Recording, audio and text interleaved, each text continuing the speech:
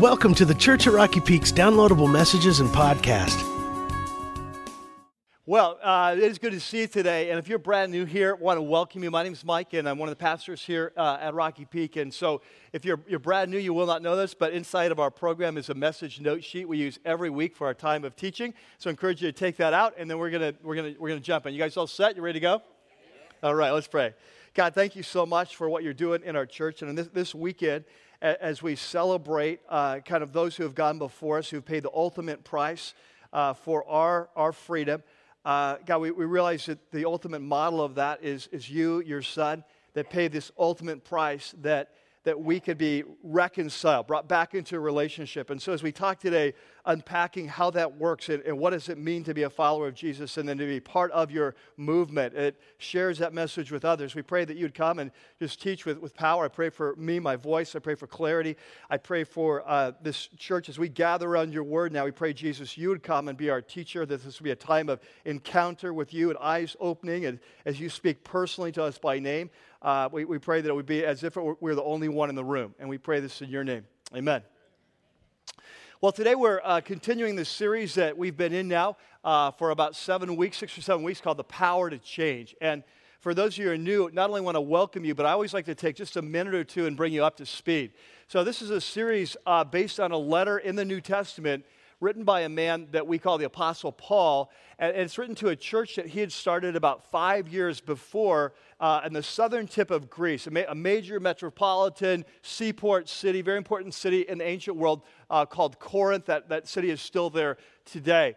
And so he starts the church, and now he's away from the church, and from time to time he'll write a letter to help him kind of grow spiritually, get back on track spiritually. And so this is the second letter of his that we actually have. We have 2 of those letters, and so we call it 2 Corinthians. Now, the topic on the table, that what he's been talking about in this series is that through the death and resurrection of Jesus, that when he came to planet Earth, when he died and he rose, that it changed the game. It was a game changer, that when Jesus came, it ushered in kind of a new era in human history. It allows us to enter into a new relationship with God that the Bible calls, the Old Testament called the New Covenant. So we've been talking about that. And so in Jeremiah 31 in the Old Testament, it said that when Messiah came, he would usher in this new age, this new era of the human race. We could enter into a relationship.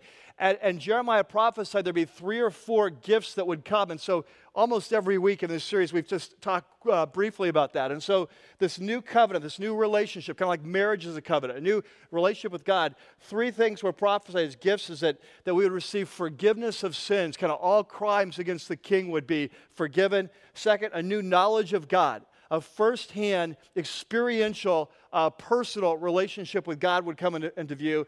Third, that we'd receive a new power. It'd be a power to change, which is where we've taken the name for this series, a power to change and become like Jesus, become the people who love God, love others like we're created to be. And then this is all possible because the gift of His Spirit. So the new covenant age is the age of the Spirit, when the Holy Spirit would come and live in us to change us from the inside out. And so we've been talking about these 3 or 4 gifts, multiple times. But last week, if you were here, Paul said that actually when someone comes to Jesus, it is a supernatural event. It's a powerful event that at the core of their being, they're changed from the inside out. He said it's like a new creation. Just like there was a first creation, it's like a new creation. At the core of their being, they are changed. They'll never be the same. And so this week he wants to pick up on that and talk about how did that happen? How is it possible that this rebel race, right, that have rebelled against God, rejected His leadership, kind of spit in His face, gone over to the side of the enemy, and therefore we're under judgment, we're under sentence for high treason as a race? How does it work that God's able to come in and offer this offer of forgiveness when if He is really good and right and true, He should be holding us accountable for this treason, right? It's like if someone commits treason, they should be executed, not forgiven and rewarded. And so how does that work out? And how do we enter into relationship with God? What does it mean to really be a follower of Jesus? How does this whole covenant work?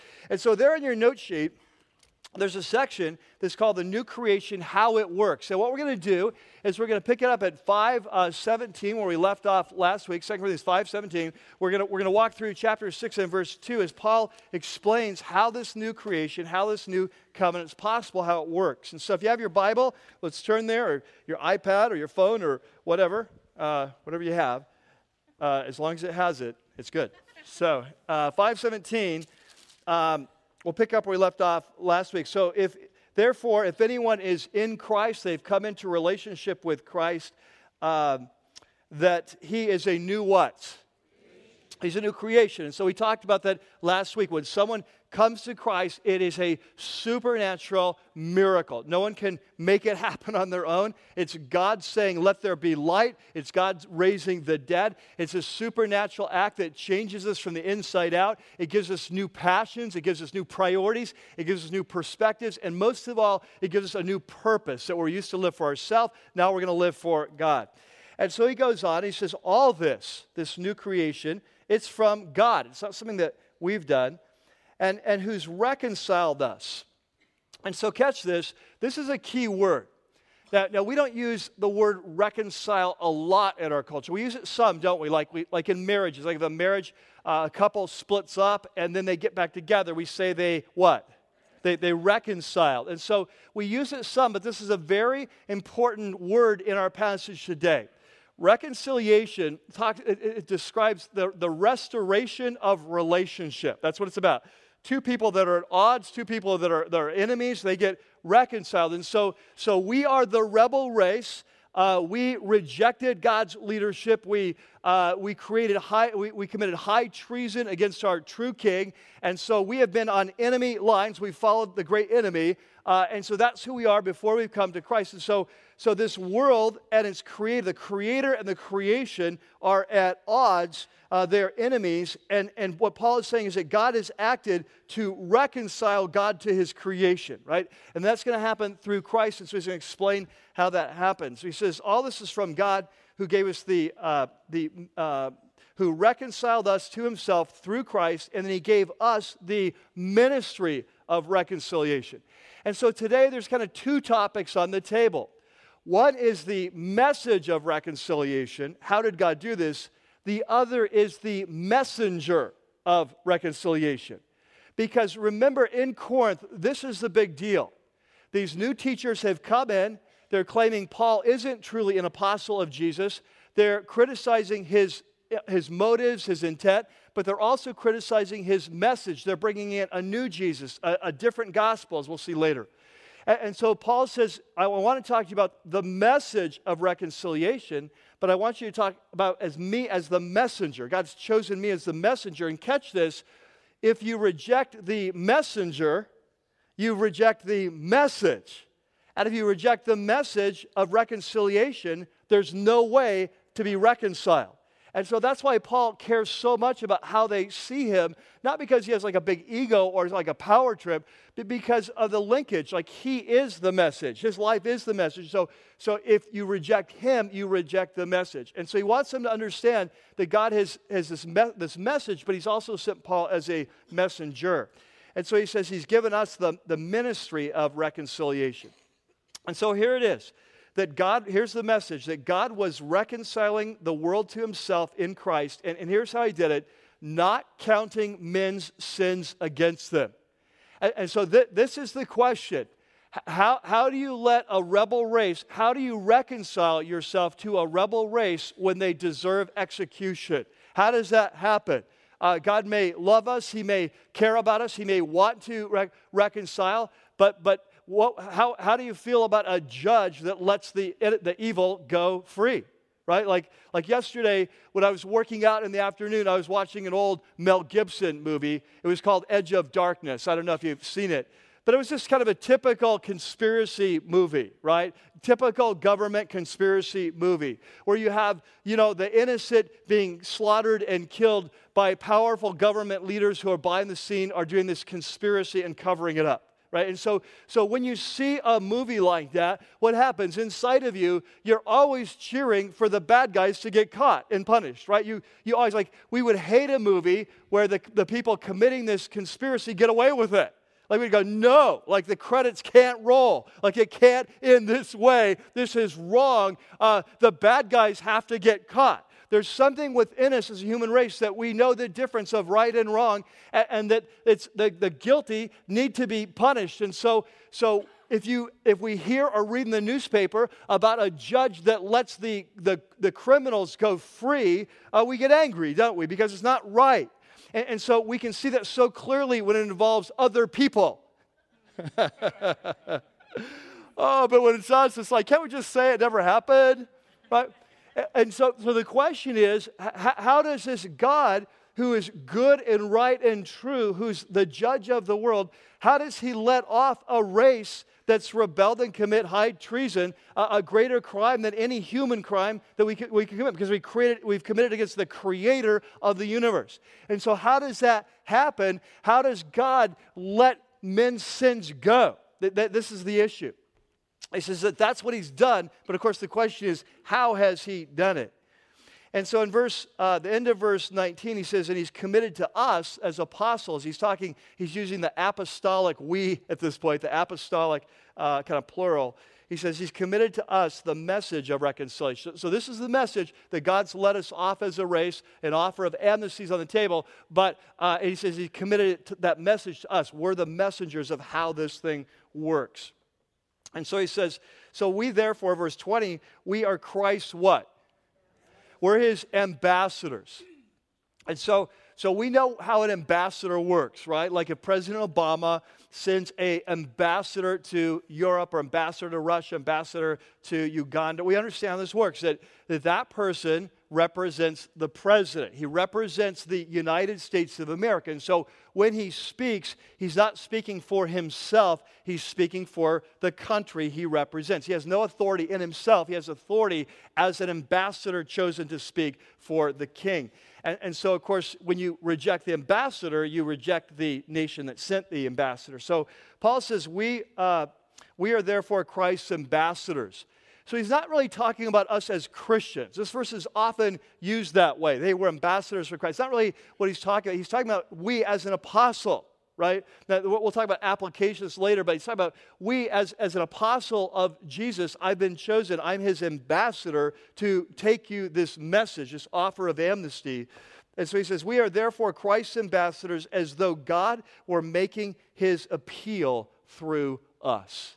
It's like when you hear me coming to you, Corinth, that I'm sharing the message, it's as if God himself is speaking through us, bringing you this offer. He says, so therefore we implore you, we beg you, on Christ's behalf, on behalf of Jesus himself, to be reconciled to God. He says, Corinthians, that God has made this offer through Jesus. He's made it possible for you to come back into relationship with God, to enter into this new covenant. And that offer is on the table, but you have to accept the offer. So don't follow these new teachers. Don't follow this different message. Be reconciled. Accept the offer and come back. And now he's going to give us one of the most important passages in all the New Testament, because in this passage, he's going to kind of crystallize kind of the gospel, the message of reconciliation into one just short verse. And here it is. He says, this is how he did it. That God made him who had no sin. Now, who would that be? Jesus, right. So God made him who had no sin.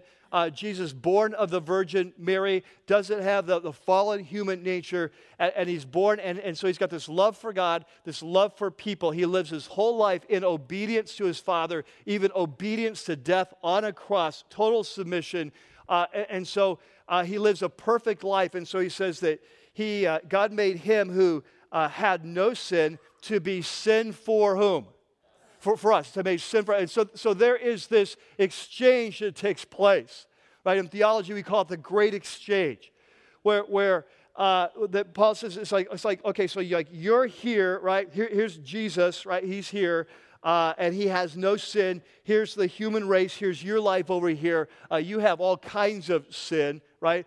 And he says, so what's going to happen is that God is going to trade places, that he's going to step into your place, and he's going to take the punishment, the sentence for your sin is going to be put on him, and then you're going to step over here. And here's the amazing thing. You're going to get credit for the life that he lived. Okay, so it's a double exchange. Are you following me? It's not just that he takes your sin, it's that you get credit for his life, as if you live the life he lived. And so the way Paul puts it is that God made him who had no sin to be sin for us. That's the part we normally get. But catch this, so that in him we might become the what?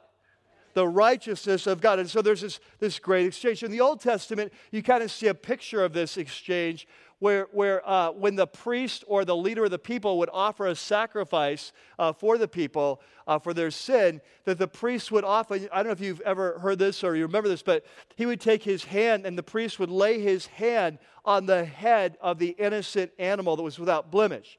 Now what's he doing? It's a symbolic way of he's transferring guilt. Right? He's transferring guilt. So he's taking the guilt of himself or the guilt of the people, and he's transferring that to the animal, right? And so there's an exchange that happens. And so this is what happens in the death and resurrection of Jesus. There is a great exchange that happens, and this is how God is able to forgive a rebel race. And so he goes on then in chapter 6 and verse 1, and he says, so as God's fellow workers, Paul's an ambassador, he says, we urge you not to receive the grace of God in what? In vain. So catch this. This offer is not automatic. God is making an offer to us as a race, that through Christ, he has set it up so that you can exchange your life for Christ's life, your sin for his righteousness. There is an offer on the table. And if you come back to your true king and you surrender to him and you trust your life to him and you follow him, then this exchange takes place. And so when a man or woman comes to Christ, there is a miracle. It's a miracle of new creation, but the reason it's possible is because of the great exchange. Someone has to pay for that crime. And for this miracle of creation to happen, there has to be this exchange. So when a man or woman comes to Jesus and they say, I bow the knee to you as my true king, and I accept the offer, this exchange happens in their life. And the miracle of new creation happens. But catch this, it's an offer that has to be received. It's not automatic. And so it's possible for God to make the offer and us not to receive the offer. That's what he means. Like an ambassador, when an ambassador goes to a country and he makes an offer, they have to respond to that offer, don't they? You either take it or you leave it, but you have to respond. And so Paul's saying to these Corinthians who are considering following the new teachers and the new Jesus and the new message, he's pouring out his heart. He says, as God's fellow workers, 6:1, we urge you not to receive God's grace in vain. Like, don't blow this offer. For he says, God says, this is a quote from Isaiah 49, God says, in the time of my favor, I heard you. And in the time of salvation, I helped you. And so what Paul is saying is there are certain times when God comes knocking in our life with an offer to help, an offer of salvation. I've heard your prayers. He says, and when God comes knocking, you don't want to miss that day. Like you don't want to not respond when God has an offer on the table. And so Paul says, I tell you, now is the time of God's favor, and now is the day of salvation. In other words, through the death and resurrection of Jesus, the offer is on the table. There's no other offer that's coming down the pipeline. This is it. Offer's there. And so God is making the offer, this offer of amnesty, this offer of new creation. So how are you going to respond? And Paul says, don't put it off. Don't resist the Holy Spirit. Now is the time. Make the deal. Accept the offer. Give your life to Christ. You don't want to put this off because nothing better is coming along. This is it. All right, so that's the passage. The passage is new creation. How does it happen? It happens through this reconciliation. It happens through Christ, this great exchange that takes place, and that we need to respond to that. And so what does it mean to be a follower of Jesus? What does it mean to live in new covenant reality? What does it mean to be part of the movement of Jesus that's at its core a missional movement? At the core of Jesus, it's a missional movement of taking the message of reconciliation out to the world so the world can be restored. So those are some of the things we're going to be unpacking today. So there in your note sheet, you have a session called The Message of Reconciliation. And what I want to do is take some time and unpack this powerful passage Paul's laid out and just highlight three important principles for us as followers of Jesus. What does it mean to follow Jesus? What does it mean to enter into a relationship with God? How does our relationship with God work? And what does it mean to be part of this movement, part of this message movement? And so here we go. Number one, the first principle is that this message of reconciliation, this message is shocking. Now, if you're here today and you're a longtime believer, like for example, like I became a Christian when I was 4, and so if you're like me or you're a longtime believer, chances are the message may not appear shocking. I'm very thankful for the way I was raised, the gift of growing up in a Christian home. It's one of the greatest blessings of my life. But I think there's a downside to this. And the downside is if you've been a follower of Jesus for a long time, it's often possible to get so familiar with the message of the cross that we miss it altogether. We miss it altogether. And so the reality is for us today, whether you're a Christ follower here or not, the reality is the message of the cross should be shocking. My hunch is for many of us it isn't, but it is shocking. And what I want to do is put it this way, is that when the message of reconciliation came to the ancient world, to the Roman world, it was shocking. It was shocking, and it was shocking for a couple reasons. And I want to take some time to unpack this. It's so important as we understand the message of Jesus, New Covenant reality. The first reason it was shocking was because the message involved the cross. Right? The claim was that the God of the universe had come in the person of Jesus Christ to restore all creation, and the way that he demonstrated his power was through the cross. Now I recognize, like in our culture, we are very familiar with crosses, right? Like we have crosses on our neck, we got crosses on the head, we got crosses on the wall. Even if you're not a follower of Jesus, chances are you may have a cross. It's part of our culture, isn't it? And so for us, like the message of the cross is not shocking because we don't understand what the cross is. But in the ancient world, the cross was the instrument of the worst torture and execution that had ever been devised by the Roman government at that point. The cross was so horrendous that it doesn't matter. In Roman culture, if you're a citizen of Rome, it doesn't matter what crime you've committed. You could kill the Caesar. And it was illegal for you to be crucified.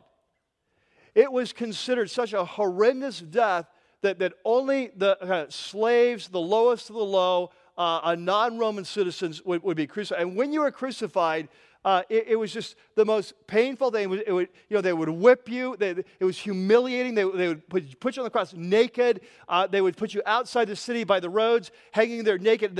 A typical crucifixion would last for days. You're there in the hot sun, being beaten, hanging from the nails. You can't breathe. That's why you die of asphyxiation. You can't breathe. You'd be pushing yourself up on the nails. The flies, the insects are buzzing around you. You're out there in the freezing nights, you're in the hot, burning sun, and you're naked, and everyone that goes by. And the message of the cross is, don't mess with Rome. That's the message of the cross. And so crucifixion was common, the lowest. Do you know this in Roman culture, that in high Roman society, it was considered uncouth or really just kind of not appropriate even to ever talk about the cross in polite society. It was that horrendous, okay? And so when the message comes that the God of the universe is reconciled the world, and he's done it through the cross, which was the emblem, the symbol of humiliation and shame and utter powerlessness, right? That when that meant the God, the Creator God, has been crucified, like when that message came, it was utterly ridiculous and shocking. It was scandalous. It was foolish. It was just beyond comprehension. It was so shocking. In fact, we've discovered, archaeologists have discovered in the first century, the first century of Christ, that first century, we have found some graffiti And it was graffiti in a Roman prison where Christians were being arrested and then put to death as Christ followers. And there's this picture of this one particular guy. I can't remember his name. It's like Alexandros, I think his name. And it's Alexandros, and he's down. It's graffiti that the Roman guards have put up. And he's down on his knees, and he's worshiping this being on a cross. And it's like a human being with a donkey head. And it says, Alexandros worships his God. Are you with me? This is what, when the message of the cross came, it was the most ridiculous thing you'd ever heard of. And so that's why in Paul's first letter to the Corinthians, in chapter 1, he puts these famous words there on your note sheet. Paul says, we preach, this is our message, we preach Christ. Remember, Christ means Messiah. So we preach Christ crucified. That's our message. God was in Christ reconciling the world to himself through the cross. That's the message. And he says it's a stumbling block to Jews. Why? Because in the Old Testament, the Bible said that anyone who is hung on a tree is under the curse of God. And so the thought that the Messiah would be hung on a cross was the ultimate oxymoron to the Jewish nation. And so to them it was a stumbling block. But to those that got, he says, and his foolishness to Gentiles, are you serious?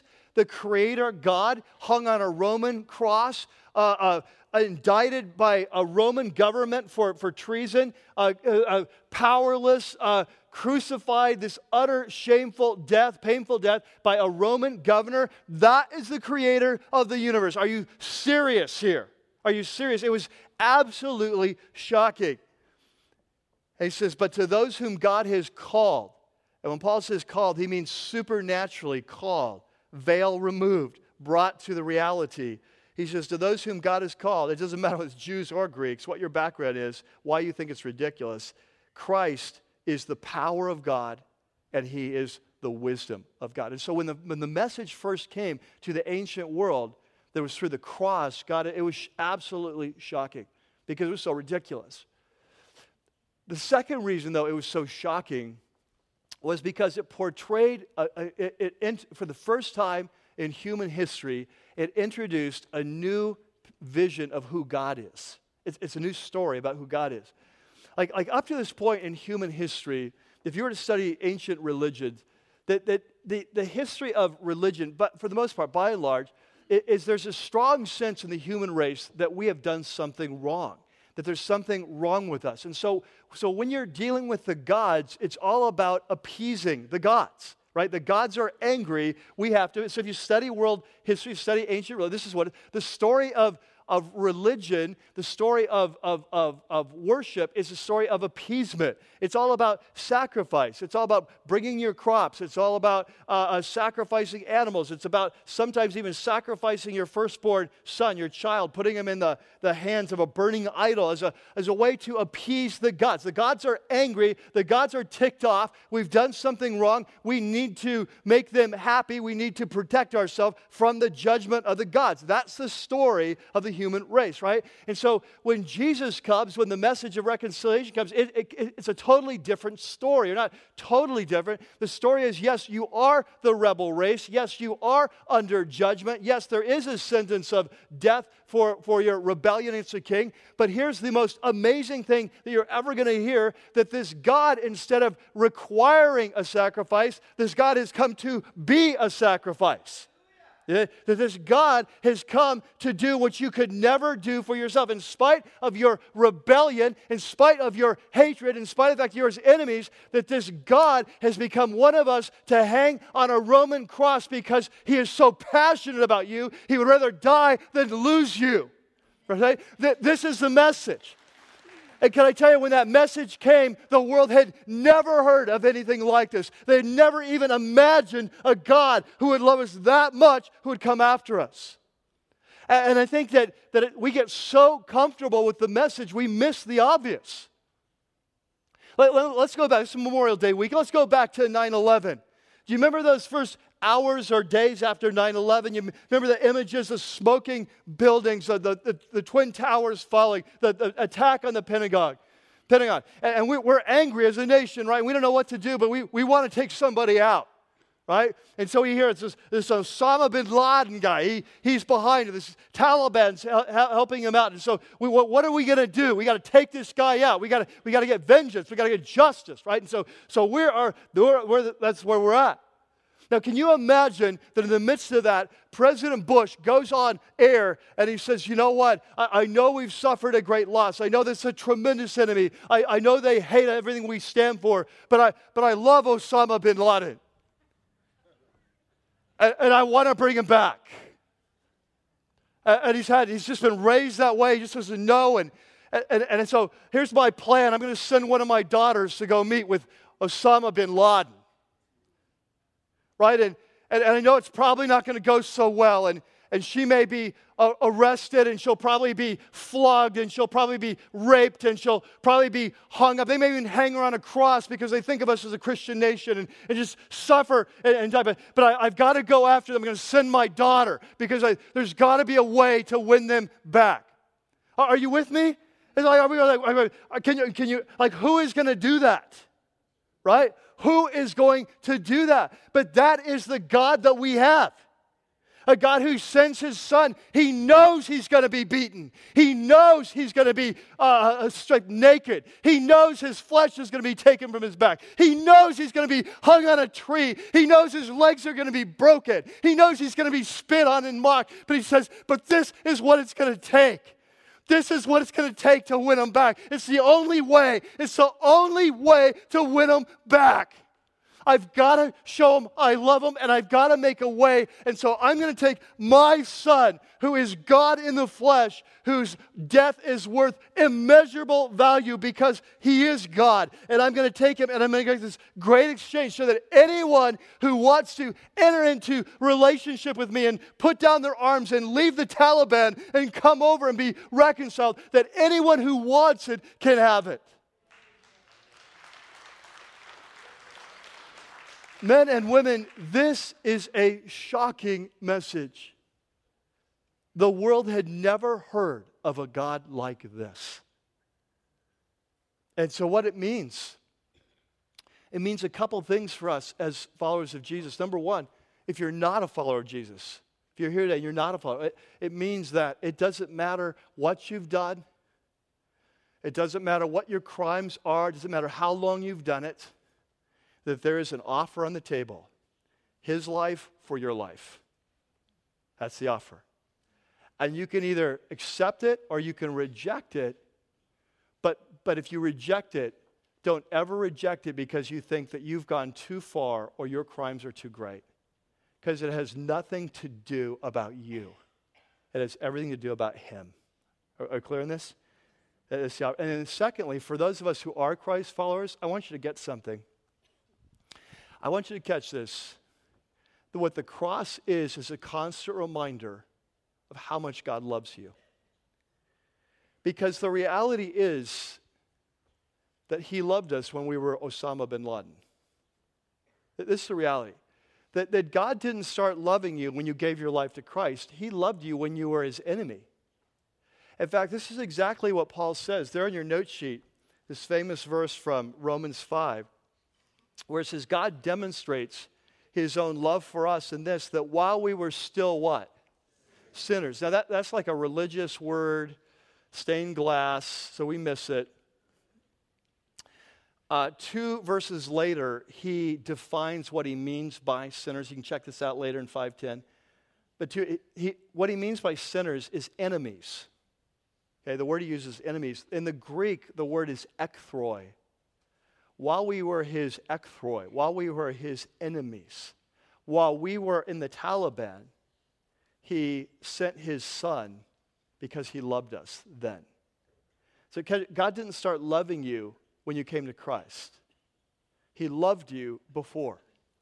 And what this means, as followers of Jesus, it's so easy for us to fall into this performance mindset. That if I read my Bible, if I'm serving, if I'm not looking at porn, if whatever the thing, that God loves me then. But if I don't do the right things or do the wrong, that he doesn't love me now. He loves me more on these days than those days. But the reality is, if you're a follower of Jesus, he loves you passionately every day the same amount. Whether you're with him or whether you're against him, you're obeying or you're not, his love for you is passionate and it's relentless and it's eternal and it will never change. Amen? Amen. And what that does is it frees us up, right? It frees us up that now we can pursue him with passion because we're not living under like trying to always win that approval to get his love. We know we're loved, right? And there's great freedom. Now, number 2, the second principle that flows out of this passage is that the message demands a response. And so we've talked about this, that this message is not automatic.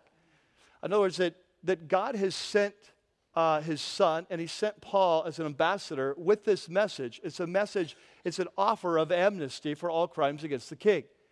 But the message that it demands a response. Like when an ambassador goes to a nation and he makes an offer like a peace treaty, you have to either respond or not. And to not respond is to reject it, right? That you have to respond. And this is what Paul's heart is for these Corinthians, that they're going to receive the grace of God in vain. They're not going to respond. In fact, look at 6:1. He says, as God's fellow workers, we urge you, do not receive the grace of God in vain. And this is where, can I tell you something about our culture today, this American culture we live in, maybe Western world culture, that this is where we've gotten so off track. It's funny, like if you were to interview most people in our culture, doesn't matter Christian or not Christian, if you're most people believe there is a God. There are very few real atheists out there. It's a very small percentage-wise. So most people believe there's a God, and most people in our culture believe he's a God of love. You hear this all the time. In fact, if you ever talk about judgment, if you ever talk about hell, oh, no, I don't believe in a God of love. I believe in a God of love, right? So this is, the interesting thing is where do you think our culture got this concept of a God of love? They got it from the message of reconciliation. Because prior to this, no one believed in a God of love. The gods were angry, right? And so it's through Jesus that we bought into this concept of the God of love, right? But what's happened with us as a culture is we've missed the flip side of this. Part of being a God of love is that you're a God of truth. Part of being a God of love is that you're a God of right, doing the right thing. Part of being a God of love is you're a God of justice. Like, stop and think about this. In 1 Corinthians 13 is the love chapter, and Paul says, love does not rejoice in evil. It rejoices with the truth. Right? And so you don't want someone leading the universe that's always letting everyone off just because they're sorry. Right? Like, imagine what that was like. Imagine what a culture was like that you could kill, you could rape, you could rip off, and you go before the judge and say, I'm sorry. Okay, great. That's good. You're gone. You're It's like, imagine, and none of us want to live in a world like that, right? We want to live in a world where there is justice, right? Where the right thing is done. And so here's what we've forgotten as a culture, that yes, God is a God of love, but we are as a culture, we as people, we are under a sentence. And it's a sentence of death. It's a sentence of judgment. It's a sentence for high treason, right? And so catch this, that when God makes this incredible offer of amnesty, you can either receive the offer or you can reject the offer. But if you reject the offer, what remains over your head? The sentence, right? You're under the sentence. And so to reject the offer of amnesty is to remain under the sentence. And so there's only two ways out. Either you can pay the price for your treason, or Jesus can pay the price for your treason, but someone is going to pay the price, because we live in a just universe where every wrong will be turned to right. And so Paul then goes on and he says, and beyond this, he says, don't put off this decision. Don't put off this decision to receive this offer. He says, now is the day of salvation. Right? Why? Because there's danger in putting off the offer. And for those of you who are here today that have not yet come into relationship with Jesus Christ and accepted this offer, let me just highlight what the danger is. There's kind of three reasons why you need to receive the offer today. Number one is you don't know when you're going to die or when Christ is going to come back. And I know as a human race, we are really good at denial, right? So we all think we're going to live forever. But the reality is, I see this as a pastor every week. You know that pretty much every week tragedy hits our congregation. Every week. Every week someone dies. Every week someone gets cancer.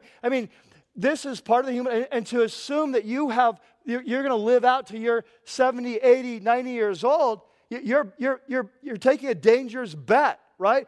Jesus could come back. This is a time-limited offer, and so don't mess with the offer. Accept it now. There's reason number one. Reason number two is the longer you reject the offer and stay in your rebellion, the harder your heart becomes. And this is the greatest danger. Someone tells me something, well, Mike, I'm not going to follow Jesus now, but on my deathbed, I'm going to come back to Christ and ask him to forgive me. Won't that work? I'll say, absolutely it will work. If you come back to Jesus and you give him your life on your deathbed, it will work. The question is, if you resist the work of the Holy Spirit in your life for the next 30 years, what makes you think you will want to come back to Jesus in 30 years? You have become so rebellious. Your heart has become so hard. What makes you think if you won't bow the knee to him now, that you will bow the knee to him then? What makes you think? If this is the day where God is speaking, this is the day of God's favor. This is the day he's saying, here's my son, the exchange is on the table. It's very real to you. If you resist the grace of God, there will come a day when it's not real to you, and you say, you know what? I don't believe that anymore. You see, as human beings, when we reject the light God gives, the lights go out inside. The darkness comes, right? And there's a third reason you don't want to put off. And the third reason is, if this story is true, that there is a God who loves you so much that while you were his enemy, he sent his son to suffer and die to rescue you, do you think that God may have a better plan for your life than yours? Right? That Jesus said, I've come that you might have life. He knows the path to life. We're all seeking fulfillment. We're all seeking happiness. We're all seeking a purpose in life. We're all trying to figure out life. Well, guess what? God's figured it out. And when you come to Christ, you enter into a new covenant. You receive forgiveness, this new relationship, this new power, a whole new life, a new creation. And so why would you ever put it off? And so if you're here today and you've not yet given your life to Christ, later in this service, I'm going to give you that opportunity. Later in this service, we're going to be celebrating communion together, and which is a sign of the new covenant. We'll talk more about that then. But later on, if you want to give your life to Christ today, what better way than to go to the communion table and to receive the representation, the body and the blood of Christ, and you ask him into your life and you say, God, I want to enter into covenant, and I'm ready to surrender to you. And so you'll have that opportunity in just a few minutes. Now, number three, there's a third message, and this is for those of us who have become followers of Christ. And it goes like this, that the message requires a messenger. And so I want you to catch this, that Jesus came to die, and he unleashed a movement. And that movement is essentially a missional movement. It's a movement that is taking the message of reconciliation out so people can come under the lordship of Christ and be reconciled to God, right? And so when we become a part of that movement, we become a messenger by default. Like if you're a follower of Jesus today, you are a messenger of reconciliation. Now, you may be a good one or a lousy one, but you are a messenger. Right? You carry the message. You've experienced the message. You are the messenger. And so Paul talks about himself. If you look at chapter 5 and verse 20, and Paul says, we are therefore Christ's what? His ambassadors, as though God were making his appeal through us, be reconciled to God. And so I talk about this, that Paul is talking primarily about himself. That as an apostle of Jesus, he's the ambassador, bringing the message of reconciliation. But I think there's an application here that's broader, that for every one of us, when we step into new covenant, we become part of the relationship, that we become a messenger, that we become part of the movement of Jesus, and it's our job to help take out the message. This is why here at Rocky Peak, when we crafted our vision statement, and I don't know if you know this, but I mean, we went through about a year and a half praying over this. God, give us the words. Give us the clarity. What do you want to do here at Rocky Peak? What's your calling on us as Christ followers? And so when we chose these words, we chose them so carefully. And so most of you know that at least the opening line, that our mission, our vision is to unleash a movement of what? Passionate Christ followers. So we have no interest as a church of being a church of churchgoers. We're not pew or seat sitters, right? We're not coming to be entertained. Like our mission is to unleash a movement of people who are passionate about God. People that love Jesus Christ, whose hearts have been captured by Him. He's their number one love. It's their top priority to know Him and to love Him and to please Him. That's our calling. That we're going to unleash a movement of that kind of person. But then we said, we need to go beyond that. We need to define, what do we mean by passionate? Because we want everyone who comes to our church to know, what does it look like to be a passionate Christ follower? How do I know if I'm becoming one? And we said, it takes in 4 things. As we looked at the New Testament, it takes in 4 things. It takes in, number 1, pursuing God. That we want to be a church that's pursuing God to please Him, to know Him as our top priority in life. It takes in loving people. As Jesus has loved us, we're going to learn to love people. Believers, non-believers, it's going to be love people. It takes in serving sacrificially. That is part of the movement of Jesus. We're all going to use our time, our gifts, our financial resources to help advance the cause. And then there was a fourth marker of a passionate Christ follower. And the 4th marker is sharing Christ. That we realize that the gospel doesn't stop with us. That when the message of reconciliation came into your life, it should not stop there like a dam. It should be like a river that flows out. So for example, in your life, someone shared the message of reconciliation with you, right? That's why you're here today. It may be a mother, maybe a father, it could be a grandfather, it could be a co-worker, it could be a friend, so a relative. It could be that someone invited you to church and you heard the message of reconciliation, or to a harvest crusade. I don't know how you came, but if you're here, it's because someone shared the message. And the point is that once you become part of the message, once you receive the message, you become a messenger. And so all of us here, we're not all called to be evangelists. I'm not talking about every time you get on a bus or ride a plane that within 5 minutes, you're sharing the 4 spiritual laws. I'm not talking about that. I grew up like that. I'll have stories later in the year about that. But what I'm talking about is that you have to understand this, that once you become a follower of Jesus, you become part of the message. And you're His representative 24/7. And so as a church, we have to learn how to develop a missional mindset, right? That wherever we go, we are representatives of Jesus. And the way we attack our jobs in the secular marketplace, and the way we work as and the way we live our lives, and the way we pursue God, and the way we love people, and the way we pray for those that we know who don't know Christ, and the way we give our money to fund His movement, that this is all part of a missional mindset. That is part of the movement of Jesus. We're out there representing Him 24/7. Do you understand this? Are you with me in this? You get this? Okay, so look, catch this. That this means that this church is going to go through a change. Now, I believe this is the next big change on the horizon for our church. That God is beginning to develop in us a missional mindset.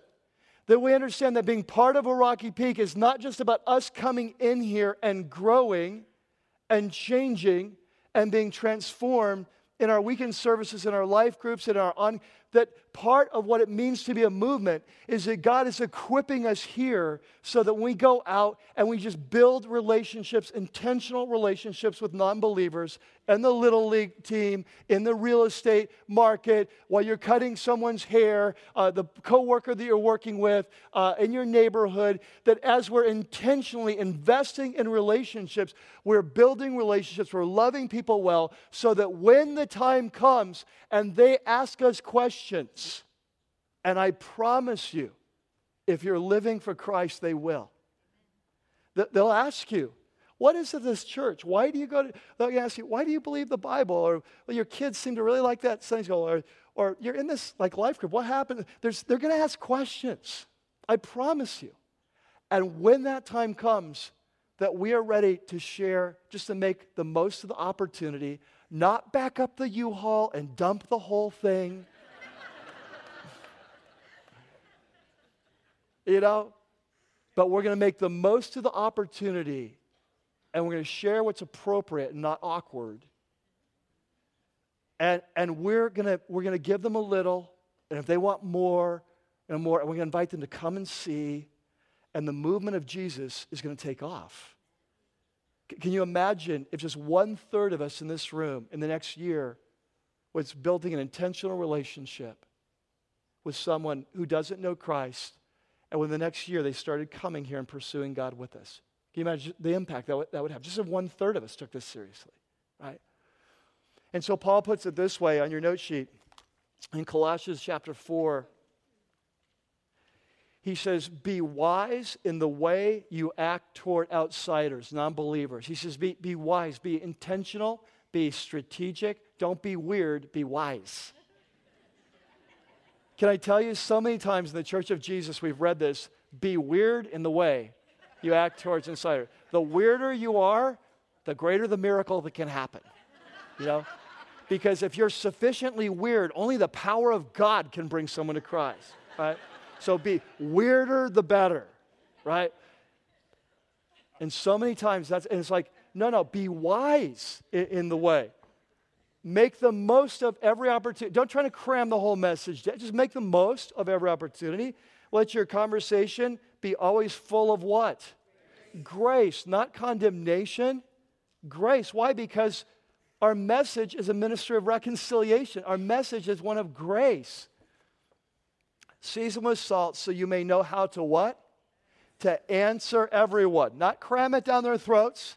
To answer, right? When questions are asked, right? It's so different when you're answering a question than when you're trying to initiate the conversation. Okay, and so as followers of Jesus, the message is brought to us. We respond to the message. We experience new creation in our life transformation, and then we become messengers of the message, and the movement of Jesus progresses. And so today, as we come to the end of our service, we want to celebrate communion together. And I want to walk you through this, what this means. For those of us who are followers of Jesus, well, remember what we learned about communion earlier in this series, that communion is really a covenant kind of renewal ceremony, like you have marriage renewal ceremonies. Remember that on the last night Jesus was with his men before he was arrested. They had the Passover meal, which was a representation of his coming death. But remember what he said after dinner. He takes the cup of wine, he passes it around, he says, this is the blood of the what? You remember that? This is the blood of the what? The new covenant, right? Jeremiah 30. This is the blood of the new covenant. So what he's saying is that tomorrow I'm going to go and die, and the new covenant is being initiated through my death. And so how does that work? Well, we learned today how it works. That God made him who had no sin to be sin for us, so we might become the righteous. That's what Jesus was talking about, the new covenant. And so when, as a follower of Jesus, whenever we celebrate communion, it's a covenant renewal ceremony, right? And so when we come, two things we're doing as believers, we're remembering the great price that was paid, and catch this, we are reveling in the great love that's revealed, okay? We're remembering and we are reveling. And so today as we go to communion, if you're a follower of Jesus, I want you to remember and I want you to revel, all right? And in your Father's love for you.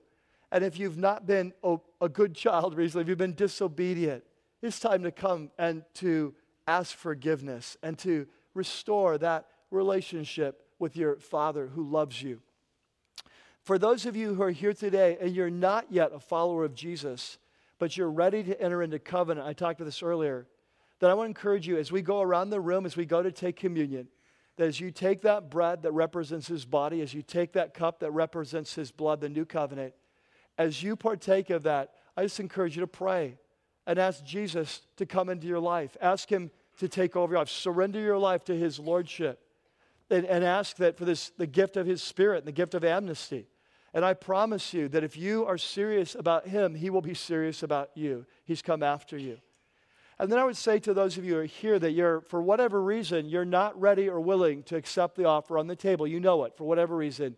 Then I encourage you not to take communion, because communion is a new covenant symbol. It's like a wedding ring. And you don't wear a wedding ring unless you're what?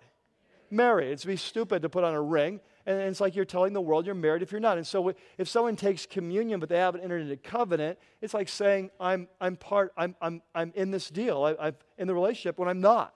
And so I would encourage you to hold off until you come to the place you do enter into a relationship with Jesus, and then it'll all work. It'll all make sense. Would you stand with me?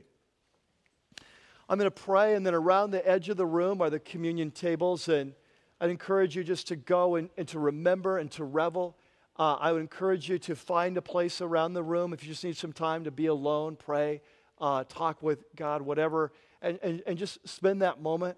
The band's going to be playing a new worship song called Father, which speaks of this amazing love for us in the cross. So feel free to join in as you feel ready to do that. And so we're just going to pray now for this moment. Let's pray. God, we thank you for the cross, the power of the cross. We thank you for amazing love that's been expressed to us in Christ. This great exchange that was made possible through the death of your Son, a shocking demonstration. And we pray today as we come, God, that we would remember that the cross means we're forgiven. We'd remember the cross means that we're deeply loved. And we remember that we never have to earn your love, that you loved us while we were enemies. And so we're free to live for you, not out of fear that you won't love us, but out of great love back to you. And so I pray you'd meet us as we go now and meet you at the tables. In Christ's name, amen. I hope you can be with us next week. We continue this journey. This week, Paul talked about the message and the messenger. Of course, in Corinth, it was the messenger himself that was being criticized. And so next week, this passage in the first half of chapter 6, Paul talks about how he's lived his life as a messenger of the gospel, how he's commended himself in the life that he's lived. And of course, the reason he's talking about his own life is not just to defend himself and his authority for their sake, but Paul's always trying to help us understand that he is just a few steps ahead of us in this life, and he's modeling for us. And so that's why Paul will often say things like, "Follow me as I follow Christ." And so next week, we're going to talk about the role of models and mentors in our life, and the power of models, and how important it is in our life that we choose the right models, and then how important it is we pay close attention to our models, that we would live life as they do, and then that we would become a model for others. And so next week, topic on the table is the power of models. And so I hope you can join us as we continue this journey. Until then, may the God of the cross be with you. May the Lord of this amazing love be with you. May the Jesus who suffered and died for you, may he be very present in your life, transforming, changing, awakening, empowering you to be a messenger of this movement, of this God who loved so much that he gave his Son.